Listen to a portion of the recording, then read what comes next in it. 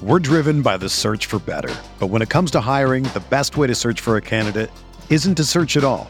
Don't search, match with Indeed.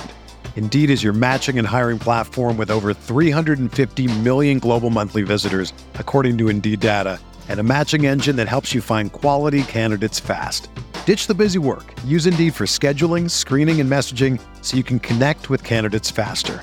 Leveraging over 140 million qualifications and preferences every day, Indeed's matching engine is constantly learning from your preferences, so the more you use Indeed, the better it gets. Join more than 3.5 million businesses worldwide that use Indeed to hire great talent fast. And listeners of this show will get a $75 sponsored job credit to get your jobs more visibility at Indeed.com/Blue Wire. Just go to Indeed.com/Blue Wire right now and support our show by saying that you heard about Indeed on this podcast. That's Indeed.com/Blue Wire. Terms and conditions apply. Need to hire? You need Indeed. From the Clark Ford Studio in Oxford, Mississippi, MVW Digital proudly presents the Oxford Exxon Podcast. I'd say thanks for tuning in, but why am I going to give you a round of applause for something that you're supposed to do, to be frank? And now, here are your hosts, Chase Parham. And broadcast school has really paid off. And Neil McCready. I deserve to be on TV. Welcome to this Thursday edition of the Oxford Exxon Podcast. Chase Parham, Neil McCready, Clark Ford Studio here with you this morning. Jeffrey Wright will join us as he does every Thursday here in a little bit, probably getting started for segment 2, somewhere in there. When Jeffrey pops on, we'll talk some baseball. Ole Miss knocks off Alcorn State 13-4 last night, getting ready for the Mississippi State series this weekend. The real news out of it, Kemp Alderman pitched an inning. Talk about what that means or it doesn't mean. NBA playoffs got off to another strong start in a play-in game last night. The Thunder topping the Pelicans. They now move on to the next round of play-in to potentially play the Denver Nuggets. So we'll talk about that a little bit. Got beer sales expanding in Major League Baseball. Is that going to make a difference? Is that good? Is that bad? More beer is probably good to most people. So we'll hit those things and more coming up on the show. Show brought to you every day by the Oxford Exxon, Highway 6 West in Oxford. You know about the lunch specials, $5.69, sides, any size fountain drink. Let them take care of dinner tonight with the ribs, wet or dry. Call ahead. They'll wrap them up, have them ready to go. Most Blue Sky locations throughout Mississippi, including here locally in Oxford. And then the donuts are in Clinton. Those are made fresh every day. A lot of different options with those, a lot of different flavors. Head in, check them out. The pictures look fantastic. You can get those again at the Clinton Blue Sky location. And then again, coming to you from the Clark Ford studio. Clark Ford's in Amory, Mississippi. 662-257-1900 is the number. Call it, ask for Corey Clark. Tell Corey what Ford product you're looking for. He'll send you a quote within 15 minutes in business hours. It's right to the bottom line. There's not going to be any hassle. There's not going to be any haggle. You're just going to get your quote, and the rest is up to you. You can shop it around, or you can do what I've done, what I recommend that you do, and that's hop into a Clark Ford today. The service is absolutely amazing. So are the products. We've got a driveway full of them, so you can take my word for it. 662-257-1900. Guest, including Jeffrey Wright, join on the myperfectfranchise.net hotline. You're a displaced corporate executive or you're wanting to put your career in your own hands. Maybe you're an experienced entrepreneur simply looking to diversify. Either way, Andy Ludicky can help. He owns multiple franchises and businesses and uses his expertise to help others find their American dream through a very thorough and free consultation process. So call Andy, put your life and your career in your own hands. It's 100% free. So what do you have to lose? Find your perfect franchise at myperfectfranchise.net or contact Andy anytime at andy@myperfectfranchise.net or on his cell phone, 404-973-9901. You got back into sports a little bit last night, Mr. McCready, getting into an NBA playoff game, staying up late. I mean, you fully in it. Because I'll admit it. Look, I think I even bashed it in some ways on this podcast a few weeks ago. I think it's too many playoff teams in a way. The play-in game doesn't do much for me in theory, but good basketball, you're getting good effort. They've been entertaining games. And, yeah, sure, is it really going to impact the playoffs? Probably not.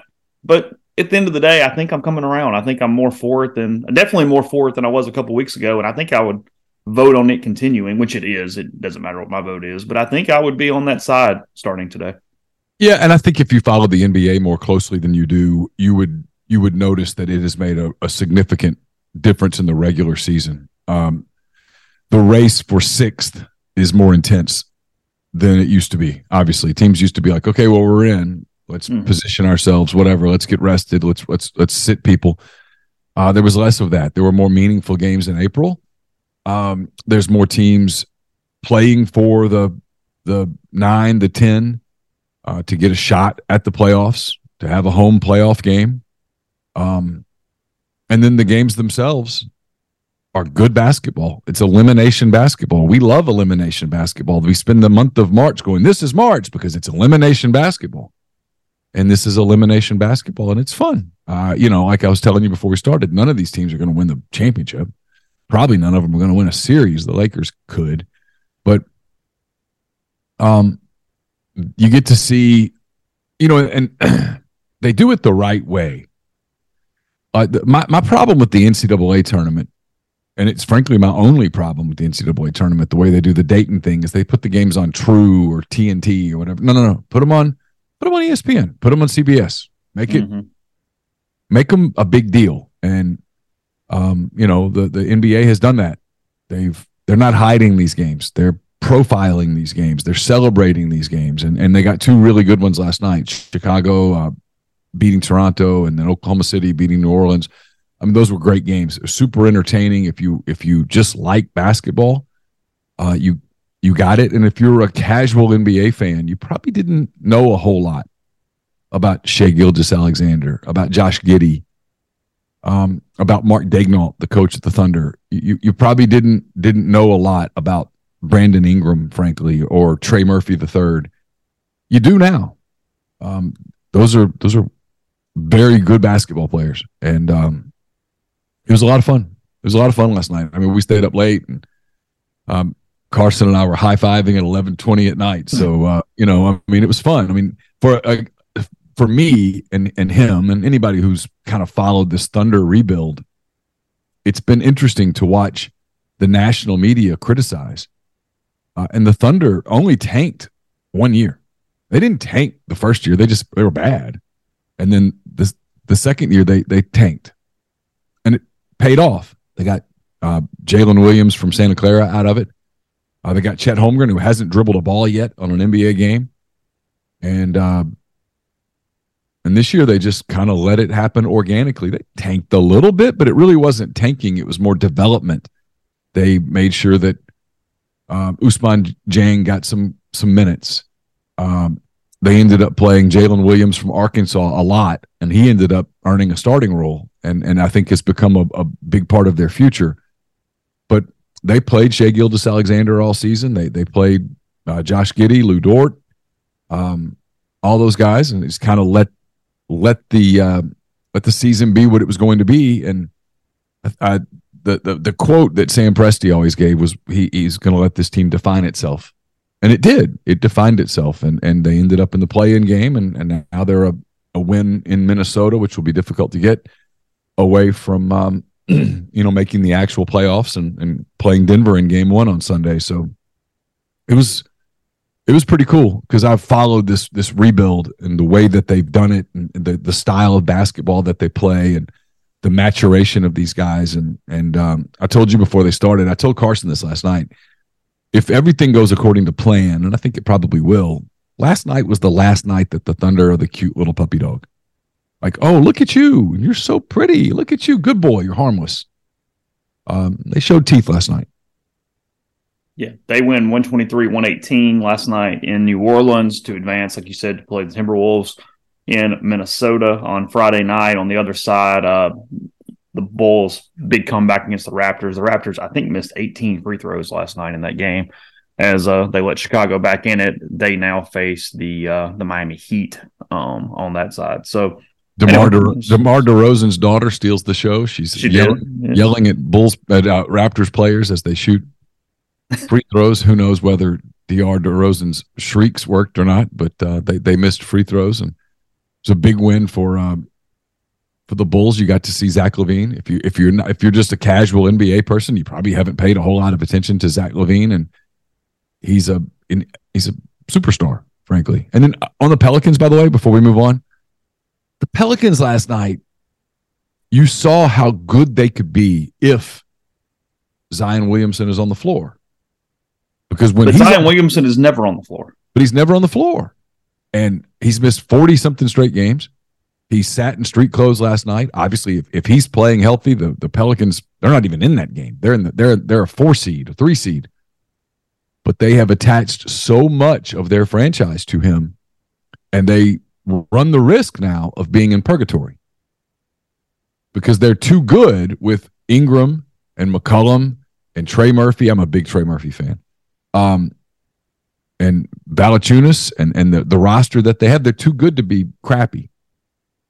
And so you run the risk of being a perennial 7 or 8 with Zion being a part-time player. They've got to figure this out. And if people can say what they want, I saw him in person a month ago. He's too damn big. Mm-hmm. He's going to have to figure out a way to lose weight. Period. If he doesn't lose weight, he's never going to get through a full season like that. People talk about Barkley. Barkley was never that big.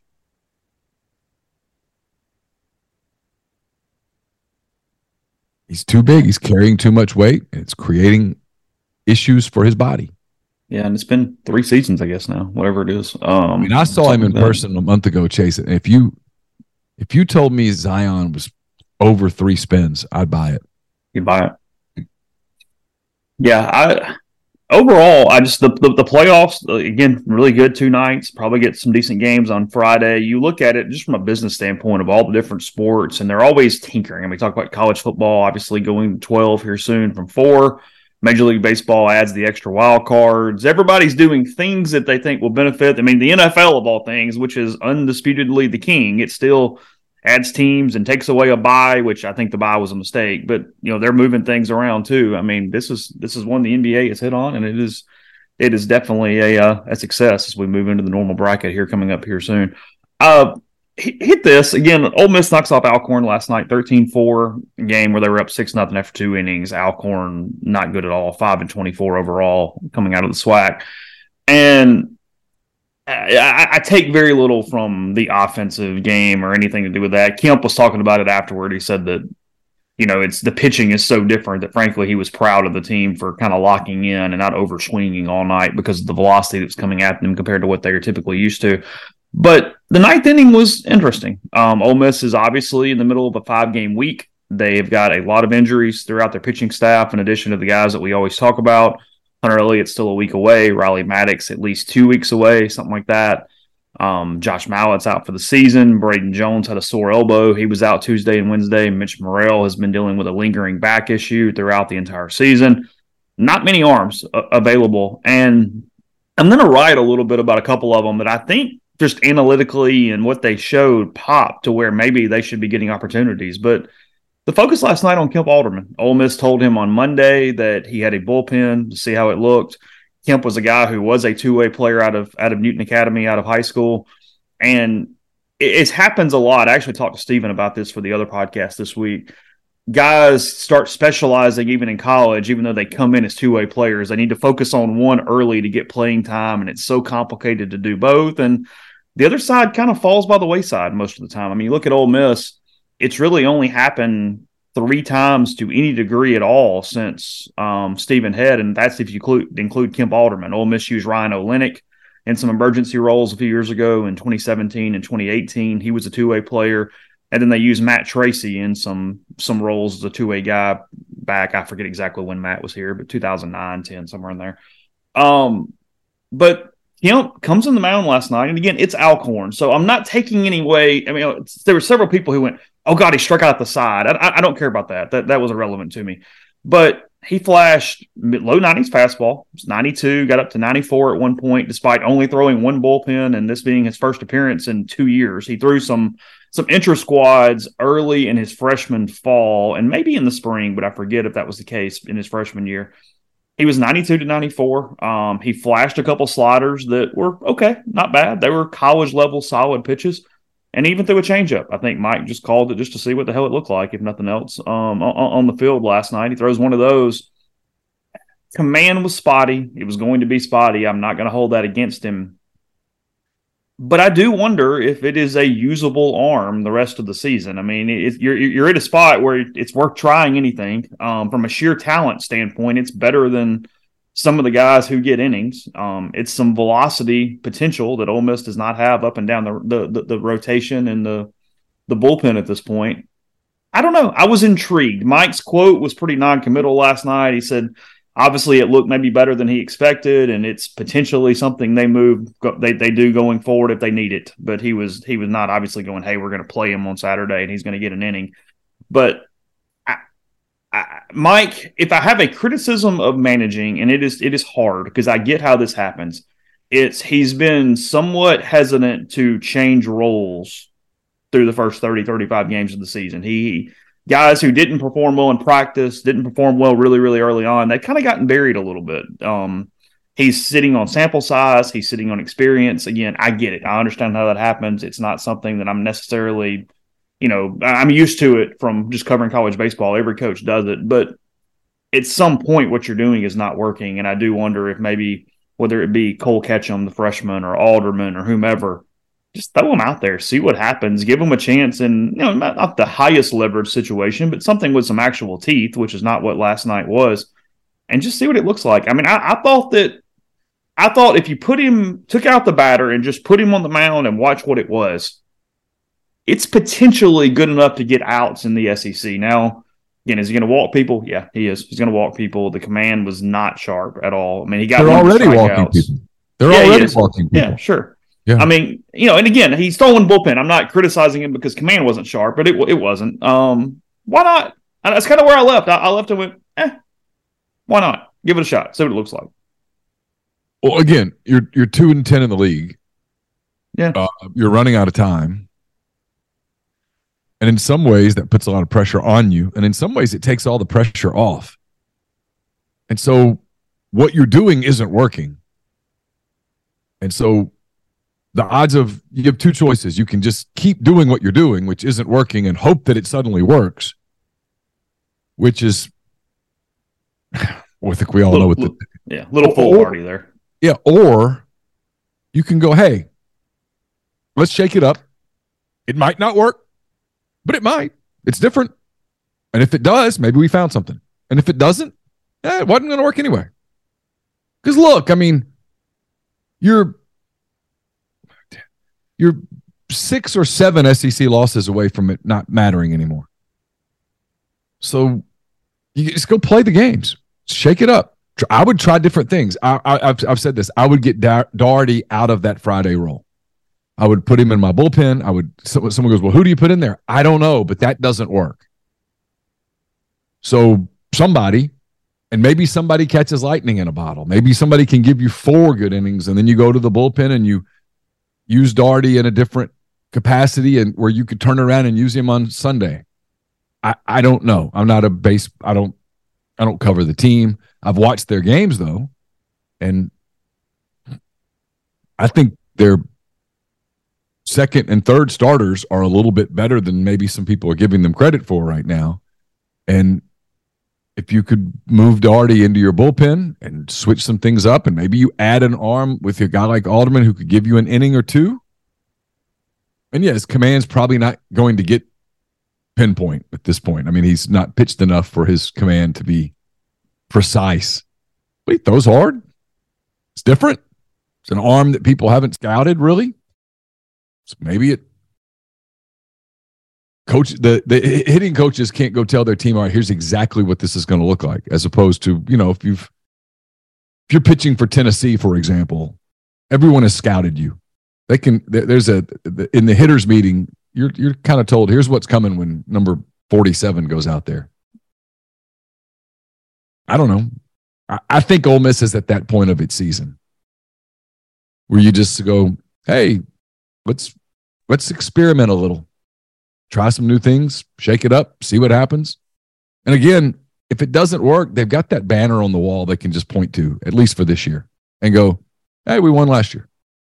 Yeah, I'm not talking about the micro level of Kemp necessarily, but I mean, I've already thought this. I think think we overemphasize this. You must pick one, and this other guy can't help us in any regard. I mean, if you've got two-way players coming in who are really good two-way players and they actually fit the standard of what is required. I mean, it's one thing if a kid, he's not SEC level in doing that, but a lot of times you just completely disregard it and move on when that's not the case. I mean, Jeffrey joining us now. I mean, I don't know a great example. Maybe you do, Jeffrey, but there's no way in the world that every full-time pitcher would not have been able to hit at an SEC level over the last 20 years. Oh, no. I mean, do you remember Lance Lynn's BP? Yeah. I mean, there's dudes who could have hit at the SEC level if they were not pitchers. Oh, I mean, I know this is in the way back, but I mean, Tim Hudson would throw on Friday nights and then DH the rest of the weekend. Mm-hmm. I mean, I get it. Like, that's a specific example, but I mean, I think it's, something that we talk about pretty frequently. I'm not saying sports are better or worse now, but they are clearly more specialized than ever. And maybe that's just the natural progression of things that, the more exposure something gets, the more people tend to specialize in it. And to me, yeah, I definitely think particularly now, I mean, how many kids, I used to have the theory, and I still kind of do, I want my quarterback to play multiple sports. And, for a lot of the reasons, I usually want him to play baseball because you've got to make throws where your feet are not set. You've got to be able to make a throw quickly. And I think that's something that baseball definitely promotes. But yeah, I mean, I just think in general, we just see everything is so much more specialized now. There are people that think Zach Greinke could be a 275 hitter in the major leagues if he hit every day. Zach Greinke thinks he could be a 375 hitter. Well, he thinks he could win every batting title. But I mean, to be clear, Zach Greinke is a freaking hero. Like, when he said, if they'd pay me $250 million to pitch on the moon, I'd pitch on the moon. I was like, that's my guy. We're all pro Zach Greinke, right? We're as hell, but I'm all in. Oh, he is a freak show. At the same time, love him. He has the thing, that lets him communicate pitch. Yeah, the what do they call that? Pitch com? Yeah. And he shakes himself off. He calls his own pitch and then he shakes himself off. You can see that it's hilarious. Like, the catcher talks about it later. Like, yeah, are y'all still watching Ted Lasso? I am not caught up on the season. Neil may be. I have not watched the one that was released on Wednesday, and I've had multiple people tell me that I'm going to get irritated. I mean, they're leaning into some stuff, but it's still, I don't know. I still enjoy it. But Zach Greinke is Zava and Zava is Zlatan. But like, if Zlatan grew up in America and not Sweden, like, that's what Zach Greinke is. Like, he's very self-assured. I mean, remember that Sports Illustrated article where he announced in the dugout? It's like one of the most vivid details I can remember in like a baseball story. He was, I think, in AA, and he just announced to the dugout he was going to throw a pitch 70 miles an hour the next inning, and just did. Like, he's an interesting cat. He's like you said, he's a hero. He's fantastic. I mean, he and Joey Votto might be my two favorite big leaguers. Yeah, I'm a huge Votto guy, just because Votto's so good with media. No. I agree with you. Is it weird that I have more respect for Votto? No, I might enjoy Greinke more. Like, I think Votto's kind of a stand-up guy. I don't know if Greinke's the best teammate. You know what I mean? Yeah, no, that's more than fair. Votto's the guy that if they mic'd him up every game, I would just watch the Reds day in and day out. The thing also with Votto is we've kind of talked about it with Kyrie, and that I can't stand him, but I do have to acknowledge the rest of the league seems to have this respect for him, and I do pay attention when other players seem to hold other players in high regard, and Votto seems to be one of those guys that everyone holds in high regard. Yeah, for sure. I have lots of thoughts on Kyrie, but we will save it for another day. I actually kind of like Kyrie. He stood up to LeBron James. He stood up to Anthony Fauci. I mean, dude's not afraid to stand up to people. I kind of like that. He's kind of. I know he's a weird cat. I get it, but there's some things that there's some media narratives about Kyrie Irving that are completely politically motivated on the media. Yeah, I mean, I'm fine with that. I'm not super into the anti-Semitism. Right. I realize that. Don't get me wrong. I'm not saying dude's that he's perfect, but more importantly, like he's a team killer. Neil, at a certain yes, this was his Mona Lisa. I understand they traded away other good players, but literally getting to the Mavs and people are like, there's no way he can hurt a team like this quickly. It's like, let my guy cook. Yeah, the Mavericks thing. I don't know. I have a difficult time pinning that on him because if you watch the Mavericks the first 3 quarters of the season before they had Kyrie, they weren't any good. They weren't any good. They weren't any good. They weren't going anywhere. I mean, they maybe they weren't going to fall out of the playoff picture, but they weren't going anywhere. They should have made the play-in. And after the break, when he played, like they lost games. Yes, they did.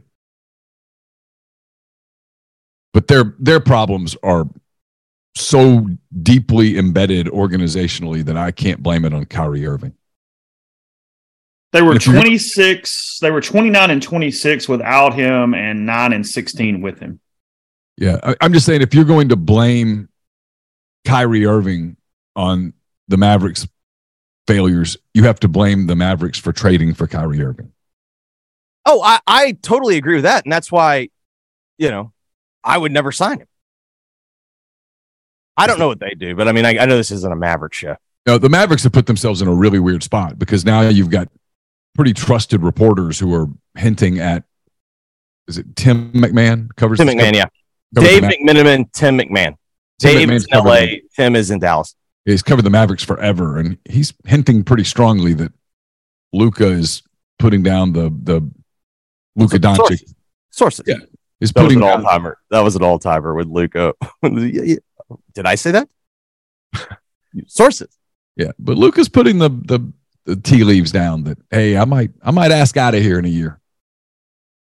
He'll be worth some cash. It's a weird spot to be. I think I definitely think he's clearly frustrated and who knows in this day and age. I just kind of believe Cuban will smooth that one over. But at the same time, I don't know I don't know what their path is to building around him. Like they don't have assets. Like they have money, but this isn't a great year to have money. They don't have their picks. It's a bad free agent class. It's been proven that it's really hard to build. I mean, you're in a city where they've done it the right way. They're about to start a playoff series as a 2 seed.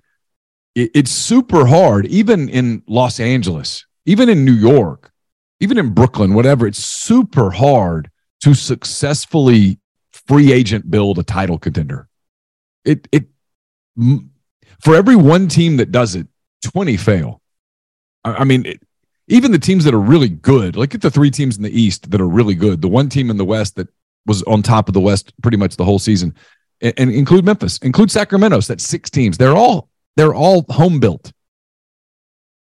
There's a way to build a team, and the way that Dallas has tried to do it now, it doesn't work. That was they traded assets for Kyrie Irving. They knew what they were getting. No, they certainly did. I think where their problem started was because they drafted Jalen Brunson where they did. I think maybe there was some institutional bias that I think they believed that he was on a hot streak more than he was having a breakthrough. And I think this year has shown he was closer to having a breakthrough than he was to having a hot streak. Like, is he a top 15 player? I don't know, but he was a player that could play with Luka. And I don't know if I'd be giving away players that can play with Luka right now. He might not be top 15, but he's top 30. In the Not NBA, a lot of them. And in the NBA, you can win with top 30 players. Top 30 players in the NBA, if you put them in a gym, you just go, whoa. Congratulations, by the way. Thank you. Speaking That of was a top fun 30s, game. yeah, speaking of top 30s, the Thunder have one. I mean, I think SGA is he's a top 15 player. I think it's getting there, yeah. I mean, this is the problem that I always have with top 15. It's like, I don't know. I feel like there's always 30 guys we say are top 15, but Yeah. I mean, it's pretty obvious when you're playing in a do or die game and the other team is going, by no means can we let this guy have the ball. And yet, as soon as he gets the ball, he finds ways to score. I mean, that little baseline kind of floater jumper late in the fourth, It's a dagger. there was no space. Like, I mean, that was a hell of a shot. They had some moments, man. I mean, we kind of talked at the beginning because I can almost hear the people screaming at their devices right now. But whatever, it's Thursday, it's April. We're running out of things to talk about. What's the SEC schedule or record? 0-10. 2-10. 2-10. Yeah. Okay. The football record is 0-0. The basketball coach is undefeated. That's good. Yes. I thought there were some big organizational moments for Oklahoma City last night. Some big ones. Obviously, Josh Giddey, Lou Dort's game. I mean, that's it's going to sound stupid, but for Lou Dort, 2 playoff games in a row where he's shown that he can step up on the big stage. That was Josh Giddey, who's 20 years old, his first postseason experience, and the moment was nowhere near too big for him. Jalen Williams from Santa Clara, I thought the moment was kind of big for him a lot, but he hung in there and defended really well. Jalen Williams from Arkansas makes that hook shot that was huge in the fourth quarter. Made that 3-pointer that was huge in the fourth quarter. He'd missed 6 threes in a row and still had the stones to take the next one. When you have to take that shot, you have to be a willing shooter in the NBA, or else you have to get off the floor in those games. I just thought there were some really big moments for them organizationally, no matter what happens on Friday moving forward. No, I completely agree. I mean, it's not a unique thought, but the Thunder are very much where the Grizzlies were the first year after the bubble. So Yep. It's still kind of that weird COVID year where, all right, would it be more beneficial for them to probably lose some games and get better lottery spots? There's very much an argument for that. I do believe when you have a young developing team, you don't want them to fall into the trap that losing is okay and that losing is an acceptable outcome. And I think there's value in these kinds of reps. I mean, these, whether or not these are high level playoff reps, I don't know, but those games felt intense. Like last night felt intense, and It felt like a playoff game. yeah. And you have to make plays. And to me, the biggest difference between them and the Pelicans was Oklahoma City. Like, yeah, there were some turnovers. It was not a perfect performance. Is that someone that's going to go and challenge Denver? I would bet against it, but Yeah, absolutely not. But I think there was value in last night, like figuring out ways to win in those kind of intense playoff games on the road. Like that's a big deal. Yeah, no physical match at all for Valanciunas, and yet figuring out a way to survive him. I mean, he is. If you've never seen him in person, he is a massive human being, and he is extremely strong, and he's more skilled than he looks. He's a problem. And Guys, he's a former neighbor of Jeff and Alice. is that right? Oh, How yeah. about that? He was my favorite part of the Valanciunas Steven Adams trade. When they also got traded, they traded houses. Oh, is that right? Does Adams moved into his house? Adams moved into his house, and Jonas moved into Steven's house in New Orleans. Oh, that's fantastic. I just thought it was big for them. They add Chet Holmgren to this team next year, and they have a mountain of assets. They just have they're the antithesis of Dallas, I should say. They have just a load of assets that they can sort of figure out how they want to use, because you can't draft all of those players. So at some point they're going to combine some picks, whether it's to move up in the draft or to add a piece that makes sense to let them get over the hump. And I think last night was really good for them. We're driven by the search for better. But when it comes to hiring, the best way to search for a candidate isn't to search at all.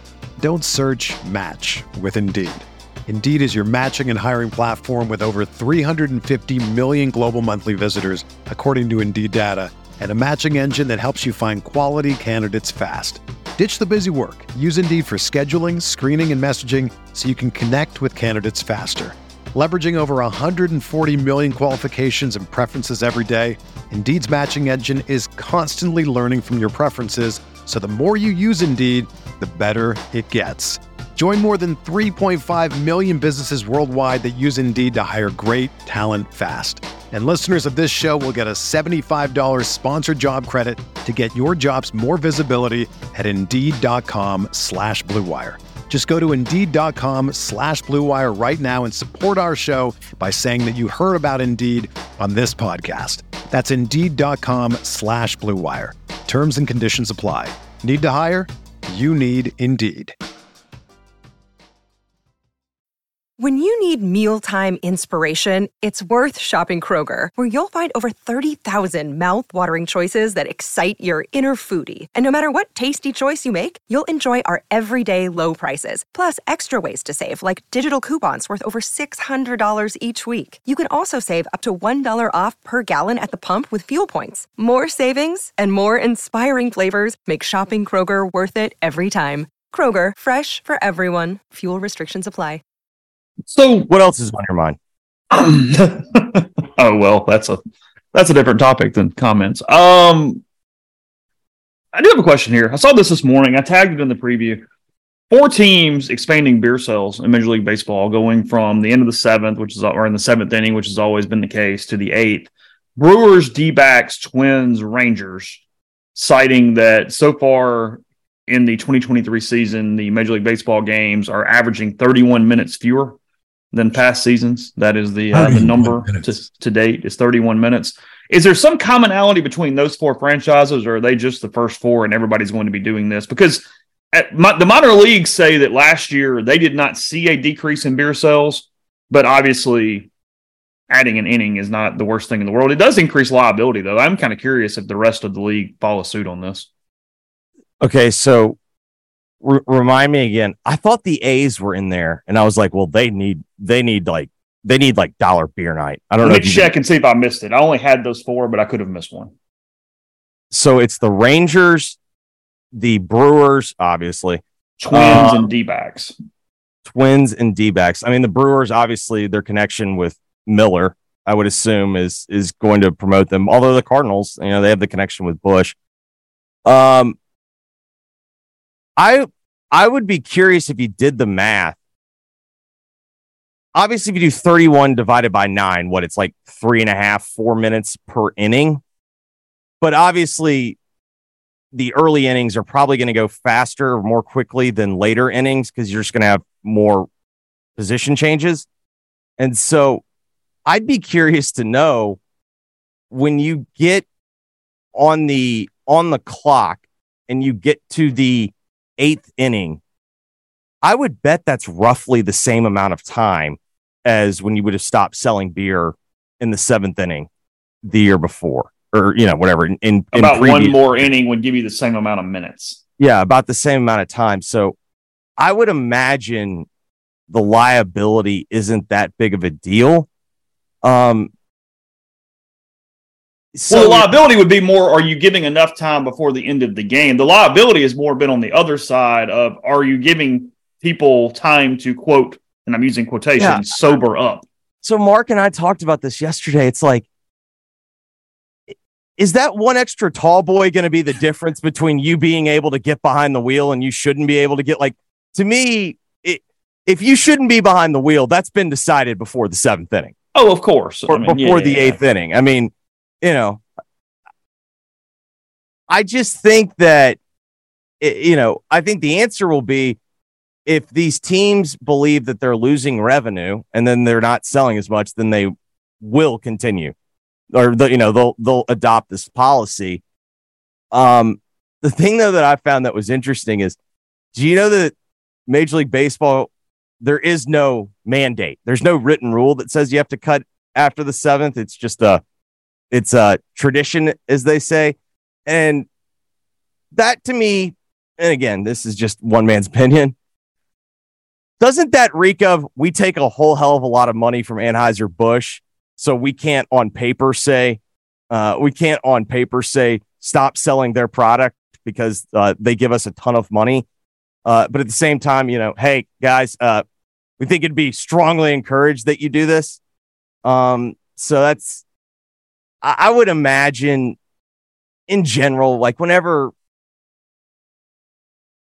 they'll all end up doing it, I think at some point, unless they just sit there and go, we sell so much already, we're good. And then a couple things here. One, it said the Rangers already allowed some 8th inning boost sales last year, but the new decision to allow in-seat beer service to fans who can order on their phones was meant to prevent them from missing pivotal late-game action while at the concession stand. So they were already in the 8th. So I guess take one of those out. There's only been 3 teams that have changed. The Rangers were in the 8th, but now they offer in-seat delivery of the beer through the 8th inning as well. And it's actually a little more than 31 minutes. I had it up here a second ago. The beginning of last season, games were taking an average of 3 hours and 11 minutes. To date, this year, 2 hours, 38 minutes.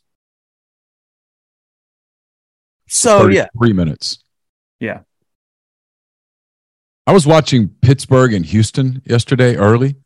I was watching the Pirates broadcast, and the game was in Pittsburgh, and I can't remember who their sideline reporter, dugout reporter is.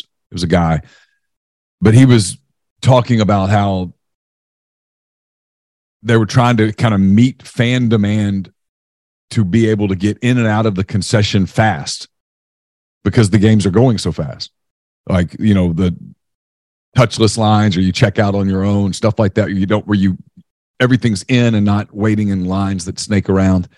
It was just interesting. And that game was a game where the home plate umpire broke his finger and had to leave. And so you had one of the base umpires had to go get geared up and stuff. That was the delay. That game still flew, man. That game was fast.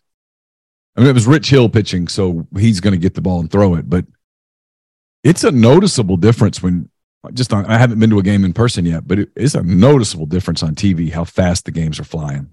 So Mark and I were talking. Go ahead. So Mark and I were talking about this yesterday. I've not obviously been to a major league game in person with this. I will say this: the television product is vastly superior right now. Like the game has so much more flow.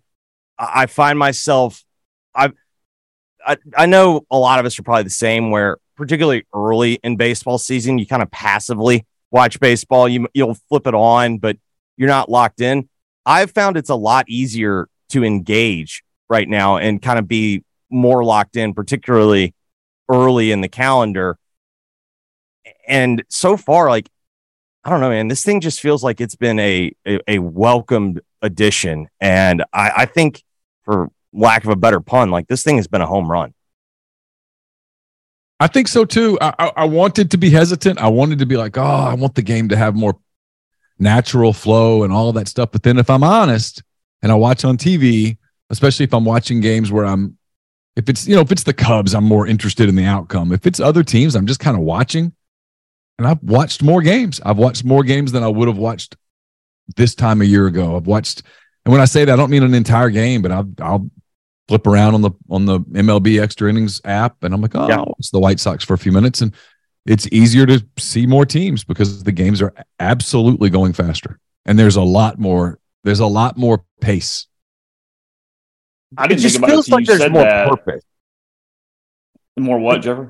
It just feels like there's more purpose. Like they've gotten rid of, like, because I do agree. Like part of the hesitation is, well, are you gonna start messing? Like baseball's never had a clock. Like that's part of it. It's like, okay, but the shot clock hasn't always been 24 seconds. The shot clock hasn't always been 30 seconds in basketball. Like we make adjustments, but to me, the biggest difference is like, all right, we've gotten rid of a lot of just kind of guy steps behind the mound, takes like 6 breaths, like gets into his perfect. I mean, I'm at the point now, like, let's get the pitch clock out in golf. Like I want to see a shot clock out, and I want to watch those PGA Tour guys have to just like melt down. Like Let's hit a shot in 40 seconds, boys. You can do it. I would watch that. That you would get me in if they had if you actually brought on a golf cart, just bring out a shot clock and have it follow them around. Oh my God, it'd be so. When does the clock start? When you get up to your golf ball. Yeah, when you arrive at the ball. So you're not hurt. You're not affecting measurements. Well, they can use. That's the thing. They can use the range gun. Yeah. I mean, that's my point, though. You're not penalizing somebody who's having to figure something out. It's once you get to the ball. Yeah, if you want to do the move of the problem is I don't want to give too much leeway. It's if you say once you get your yardage, then you have 40 seconds to hit. But then what you'll have to do is then you'll have these guys that'll manipulate. All right, well, we didn't have our yardage yet, and what if the wind changes? You just shit out of luck. You're still hitting the 6-iron. Yep. I mean that's golf. What if you waited too long? What if you waited too long and then you got a gust of wind? Whereas Tiger would say a puff of wind. What if you got a puff of wind? Do you do it like billiards and you give one extension per hole? I guess if you get the first penalty, and you've been warned, so you get a freebie. Okay. And number 2, all right, we're adding a shot. All of a sudden these guys that claim that they can't hit a shot, all of a sudden they'd be able to hit a shot. Because I'm not gonna lie to you guys, I'm not a golf guy, and every once in a while I'm watching it and I'm like, dude, hit it. Let's go. The announcer's really taking a good look at this one right here. He's got an interesting lie. He's going to step away and look at it again, and then he steps up and no, let's go, hit it. It's not, it can't. Let's go. And now let's check in on Cantlay. He's still reading his putt. 12. It's my favorite part of Cantlay over the weekend is he got blasted for something that he's slow as hell. Don't get me wrong, but it wasn't really his fault that much because of what was in front of him. And I think it was his fault. You still think it was completely his fault? When Victor walked off on that one green, that let you know it was Patrick's fault. When your playing partner, he was storming off the green. He low key did the Rory Sabatini. I mean, I forget who Sabo was playing with, but there was one tournament like Texas or something, and his guy he was playing with was so slow he just walked off and went to the next tee. That's kind of what Victor did.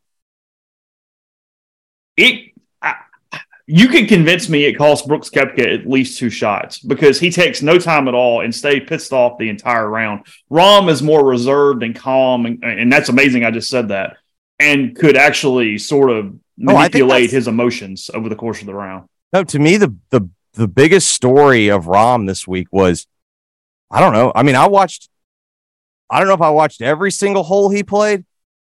Did he have a blow up once? No. I'm sure he said some persnickety stuff, but I don't remember seeing him have the blow up. And he 4-putted the first hole of the tournament. Yeah, he made double bogey on hole number 1, but I don't know. I think I realized Brooks was in trouble when he played when his first tee shot went 150 yards left. I was pretty confident that he was going to have problems that day. Sounds like Neil might be a little bit of a Brooks guy. He was kind of locking in a little bit. Yeah. Something about Brooks kind of got McCready over there. I don't think he's alone. I do think part of the ratings bump is, we know this guy's name. He's a major championship guy. And here he's in the hunt. I do think there was some wanting to watch him. Now he obviously didn't deliver, but I do think that was part of the story.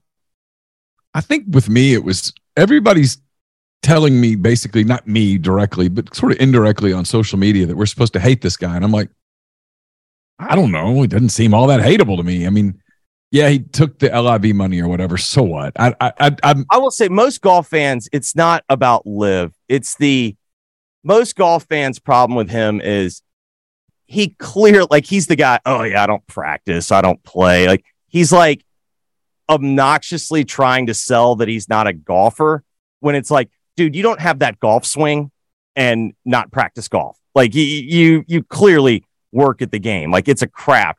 Most people there's some journalists that will clutch their pearls about live money.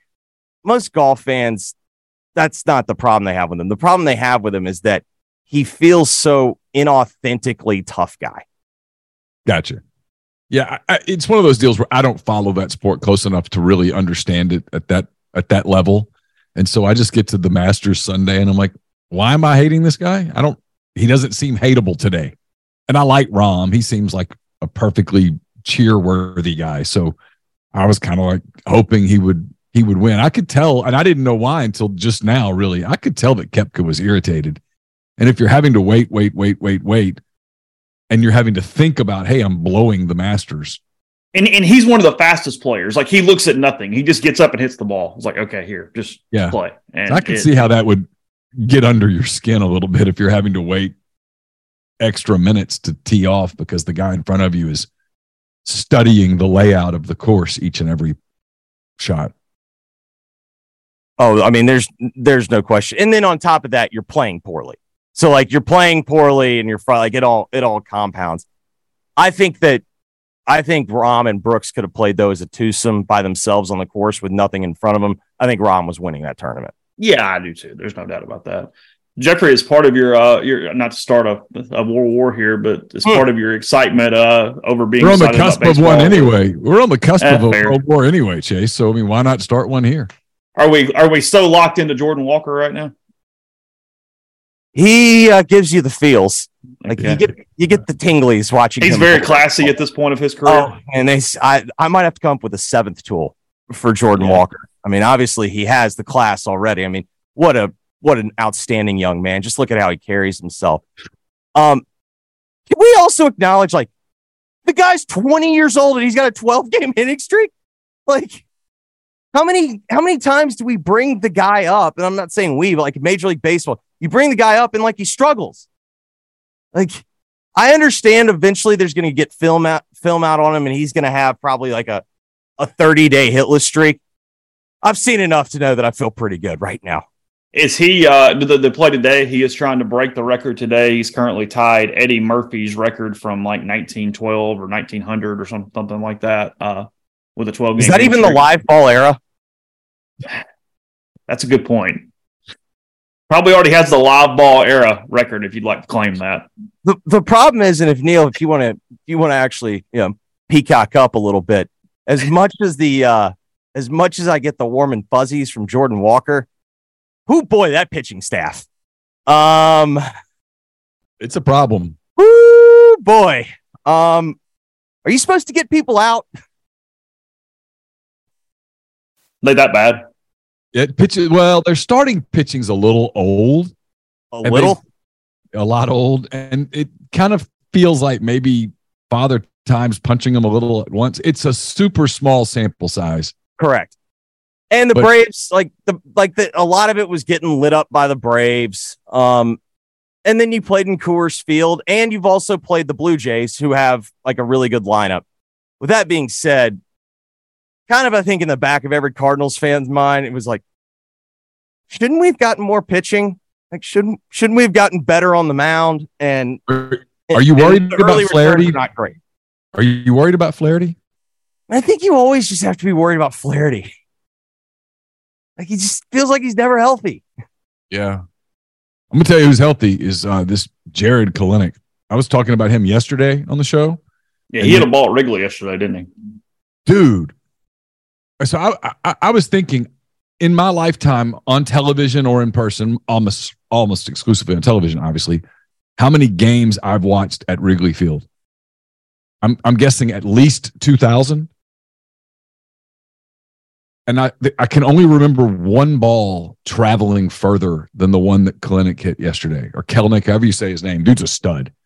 Glenn Allen Hill hit one once that went basically onto the building across the street, which was just mind-boggling. This was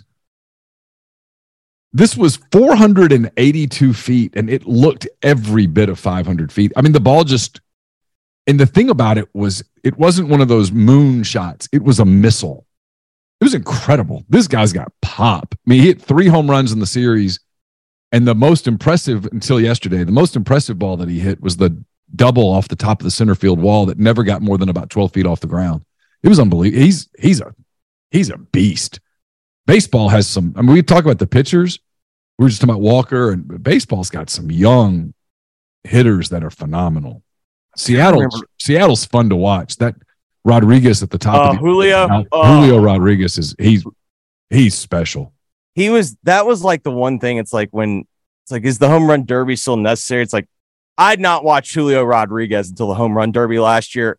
I would stay up to watch Mariners games last year. After that, I was like, this guy's electric. He is. They're fun. They've got a good team. I know they lost 2 out of 3 and blah blah blah, but they're really good. The kid that pitched for them yesterday, big 6'6" kid, he had the Cubs so off balance. He was terrific. That's the other thing about the speeding up the games is you get to watch more teams, and the more teams you watch, the more you realize how many good young players there are. Oh, 100%. And it help. I think that helps the league. I do too. You've now got more familiarity with the league. I was trying to remember, was it Puerto Rico? There was somebody in the World Baseball Classic that hit a home run in Miami to the Budweiser deck, and it got like 30 feet in the air. It was truly like one of the most impressive things I've ever seen. Well, if you haven't seen it yet, find the video from Wrigley yesterday. It only took about 4 seconds. I mean, the ball that had to be 118 off the bat. It was incredible. He crushed it. What do y'all think that sounded like?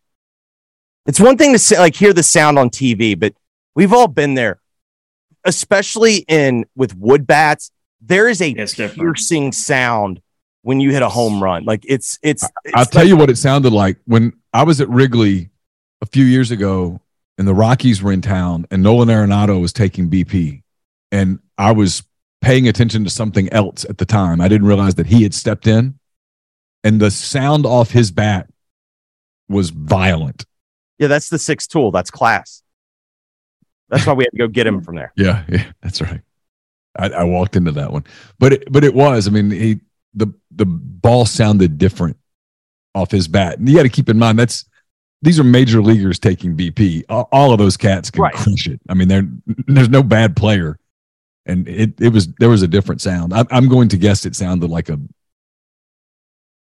true explosion, a cannon shot. Jeffrey, if you read it, what was your takeaway from the Kiffin article yesterday?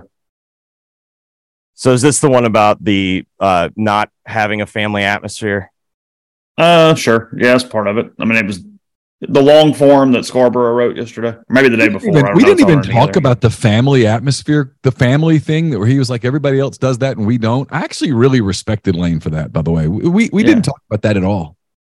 Did we pass over that? We didn't get to that because you and I talked about it after we hit the off button the day before. Yeah. I just, for some reason, thought we were recording. We got so hung up on the Auburn thing because it's interesting. Yeah. I mean, it's true.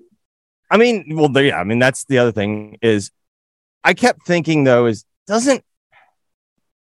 when you consider the teams that you're competing against, doesn't most of your competition all do the family thing? It's a family thing. It's a family thing. Like Alabama doesn't do the family thing, but like, I don't know. Like, I don't think you're going head to head with Alabama on a lot of recruits. Like, I don't. His point was so good, though, because it's like, you don't look at your son or your daughter and go, you're kind of a disappointment. We're getting rid of you. His quote here, for anybody who missed context, quote, "These coaches sell parents on, especially in the South. Come here, it's family. We're going to treat you like family." I'm like, no, they're not. If it was family, then why do coaches bring kids in and say, hey, we want to help you transfer? It'd be better for you to transfer. You don't do that to your family. So that's the whole family thing. You have to teach some reality that there's a business side to it. Could you imagine if there was a transfer portal for your family? I mean, in fairness, probably in 8th grade, my dad would have been like, son, you try hard. We'll help you find a better location. We'll assist. Hey, we're going to help you find a better mom and dad. Listen, I gave you my name. So if you want to stay here, you can. Just understand we're recruiting over you. You're off scholarship. Sorry. Correct. You can walk on, but yeah, your free room and board days are over. Yeah, there's no such thing as a free pass in here, son, and you're not pulling your weight. We think that there's a mom and dad out there for you. Maybe not quite as elite as us, but they're going to be a better fit for you. I don't know. I guess I haven't had a problem with it, but the thing, I've just felt like Kiffin, and maybe it's also because of the time of the calendar. It's spring. There's, the football writers got to go write about something, but I don't know. I just feel like he's been doing trying to do a sales job because he did so much damage control with his fan base last fall. And I feel like it's been a lot of kind of PR stuff. And I'm not saying that any of it's not true. Like, to what degree, I don't know. I don't really care. It's just felt very targeted. And in the end, I just don't care what he says. I do not care what he says this time of the year. Talk to me in November. Oh, well, that's for sure. That's interesting that you say that, because I don't, and maybe it's because I'm around it all the time and I just don't pay a whole hell of a lot of attention. Lane's press conference the other day, I actually paid attention to it because it was like, that was kind of felt different than the press conferences where he comes in there and he just sort of whispers into the mic for a minute. I don't know that Lane thinks that he really did damage. I know people tell him that he did damage, but I don't know. Yeah, I think that's the argument, is whether he actually believes that's the case. I don't think. Now, in saying that, I do, and look, maybe the media just wants to write the story, and he says yes to national guys. I do feel like I've been reading this same Auburn story for 6 months now, even though it's only been 4 or 5. Like, my God, I just feel like every week we're doing something else, rehashing this Auburn job. It's weird. Yeah. It's been 6 months now. Yeah. 5 months. Yeah. Yeah. I mean, I don't know. At a certain point, the issue is he was going to take the job and he didn't. And so the question is why? If you want to do the whole PR thing, if I'm advising him, I'm sitting there and telling the story, and maybe he kind of has or whatnot, but it feels like his version of events is, I never said I was going. This hashtag fake news report came out, and it was never true. And that's his story. No, if I want to get people back on my good graces, it's sit there and be honest with them. Yo, I thought I was going. I really did. But you know what? My family really liked it here. I've now put roots here, and I found myself really liking it here. And I just couldn't bring myself to go there. I think that story's more powerful than it was just fake news. Oh, I do too. But he's never going to go there now. Because the Monday night meltdown happened, and there's no erasing that, unless he said, I melted down because that made me address it 2 days before I wanted to address it.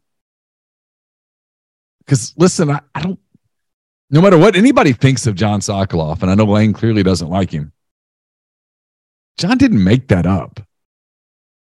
He didn't just go, hey, you know what I'm going to do? I'm going to throw this out there and see what happens.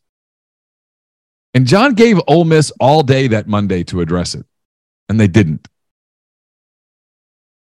Now, it's possible that nobody went to Lane and said, hey, there's a story that's coming out. But there were people at Ole Miss that knew that that story was coming out that night. Yeah. And John was in Oxford on that Monday, and they could have called John into a tunnel somewhere and said, y'all need to talk about this real quick, or hey, John, on behalf of Lane, he's denying this, or whatever. There was a way around some of that, and it just didn't happen. It was weird. That was a weird deal. Chase used that word yesterday about Monday. That Monday was weird. It was not that did not feel like an pre-Egg Bowl press conference. It was a weird press conference. You had the people that asked about the rivalry and crap, but for the most part, everybody was working on other stuff, felt like.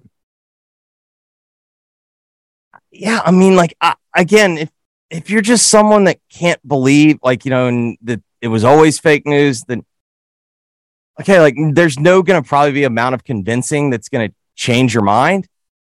I just know everyone in the industry was pretty convinced he was going to Auburn. Chris Lowe believed he was going to Auburn. Brandon Marcello believed he was going to Auburn. I was sitting next to Brandon in the press conference in Fayetteville the Saturday night before the Egg Bowl, and Brandon was not there to cover the Ole Miss Arkansas game. That game, it wasn't covering to see, hey, who's going to make it to the Citrus Bowl. That's not what he was working on. He was there to ask Lane Kiffin questions in person. That's what he was there for. And I asked him in the press box. I said, "You think this is happening, right?" And his answer was pretty affirmative. I mean, he was, I'm another reporter working for a different network. He's not going to give me his scoop, but he was well sourced. I mean, the people that act like it was never happening, it was never being strongly considered, are just naive. That is patently absurd and 100% false. It just is. I don't know whether in Lane's mind he ever hit a point where he was said, "I'm going," or whether it was, I'm going to wait and get the offer and then strongly consider it. But Lane's admitted that he was doing research on the job. His word, research. Jeffrey, go ahead. The more fascinating story to me was Hugh's story with Dellinger. Because there were a couple of lines in there that I thought were interesting. Number one, Hugh seemingly being blindsided by how much of recruiting was NIL. That was interesting to me. It's like, you of all people think that the dollar figure is not what they care about. It's like, are you serious? I'm even going to take him at his word, though. Because really what I think he's saying is he did not realize that almost all of the recruiting had become, what is the number? I think that's what he was saying. I think he thought his relationships would help more. And I think he found out very quickly they don't.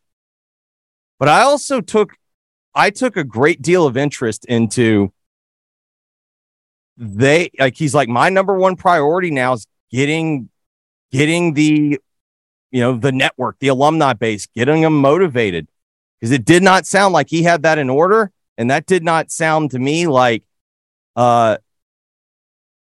basically what he was saying is like, we're having problems getting players.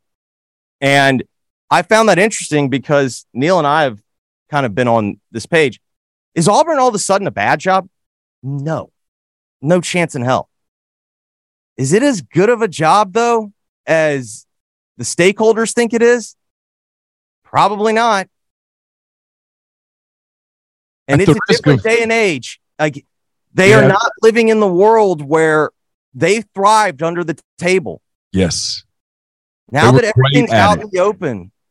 They were great at it. And that's not an insult at them, but they were great at it. And it's how they did it. It was just kind of quiet and surreptitious. And then on the surface, it was family and, the whole creed and all that stuff. And I'm not making fun of it was their brand. What, you know what I mean? Like, whatever. Yeah. And now you just go window shopping. I mean, you just go buy and walk in. How much is that?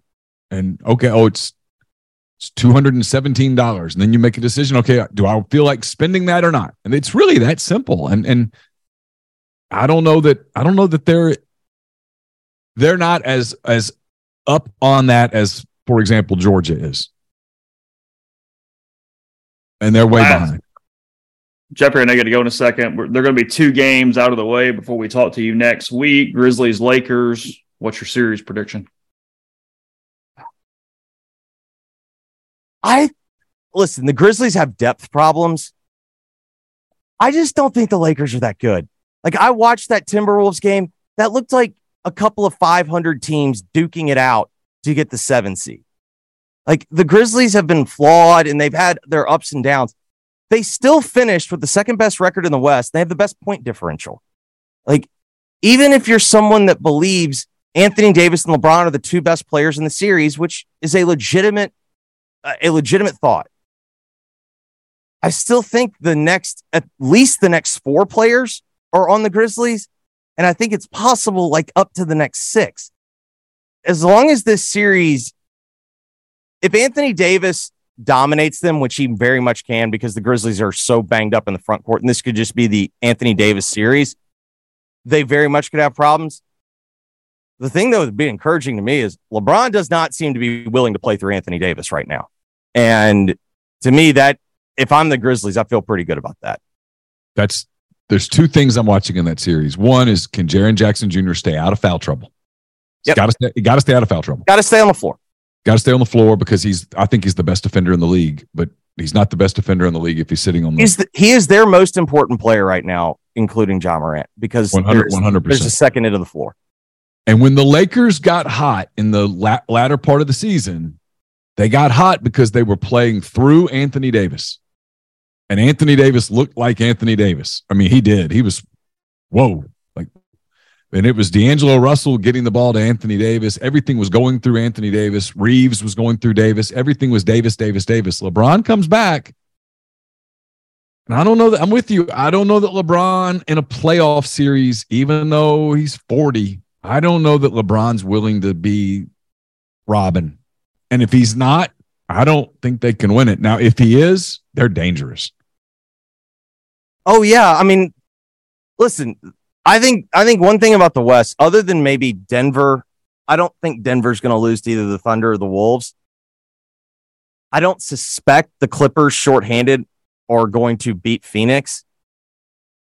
But beyond that, you can basically make a case that every team can either get to the Western Conference Finals or lose in the first round. And I feel like that's where we are. Like the Grizzlies very much could be, the Grizzlies very much could be done next week. And you could tell me that the Grizzlies are in the Western Conference Finals.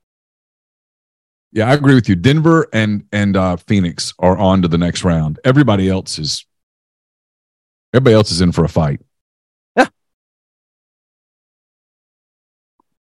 Jeffrey, appreciate it as always. Good luck. All right, boys, be good. Long day. See you, buddy.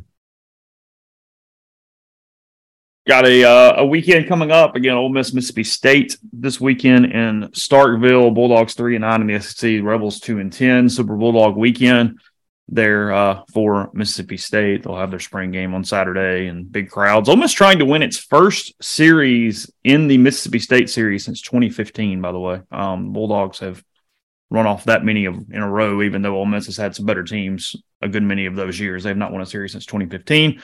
Against Mississippi State, spring game, 2:00 for Ole Miss on Saturday, the Grove Bowl.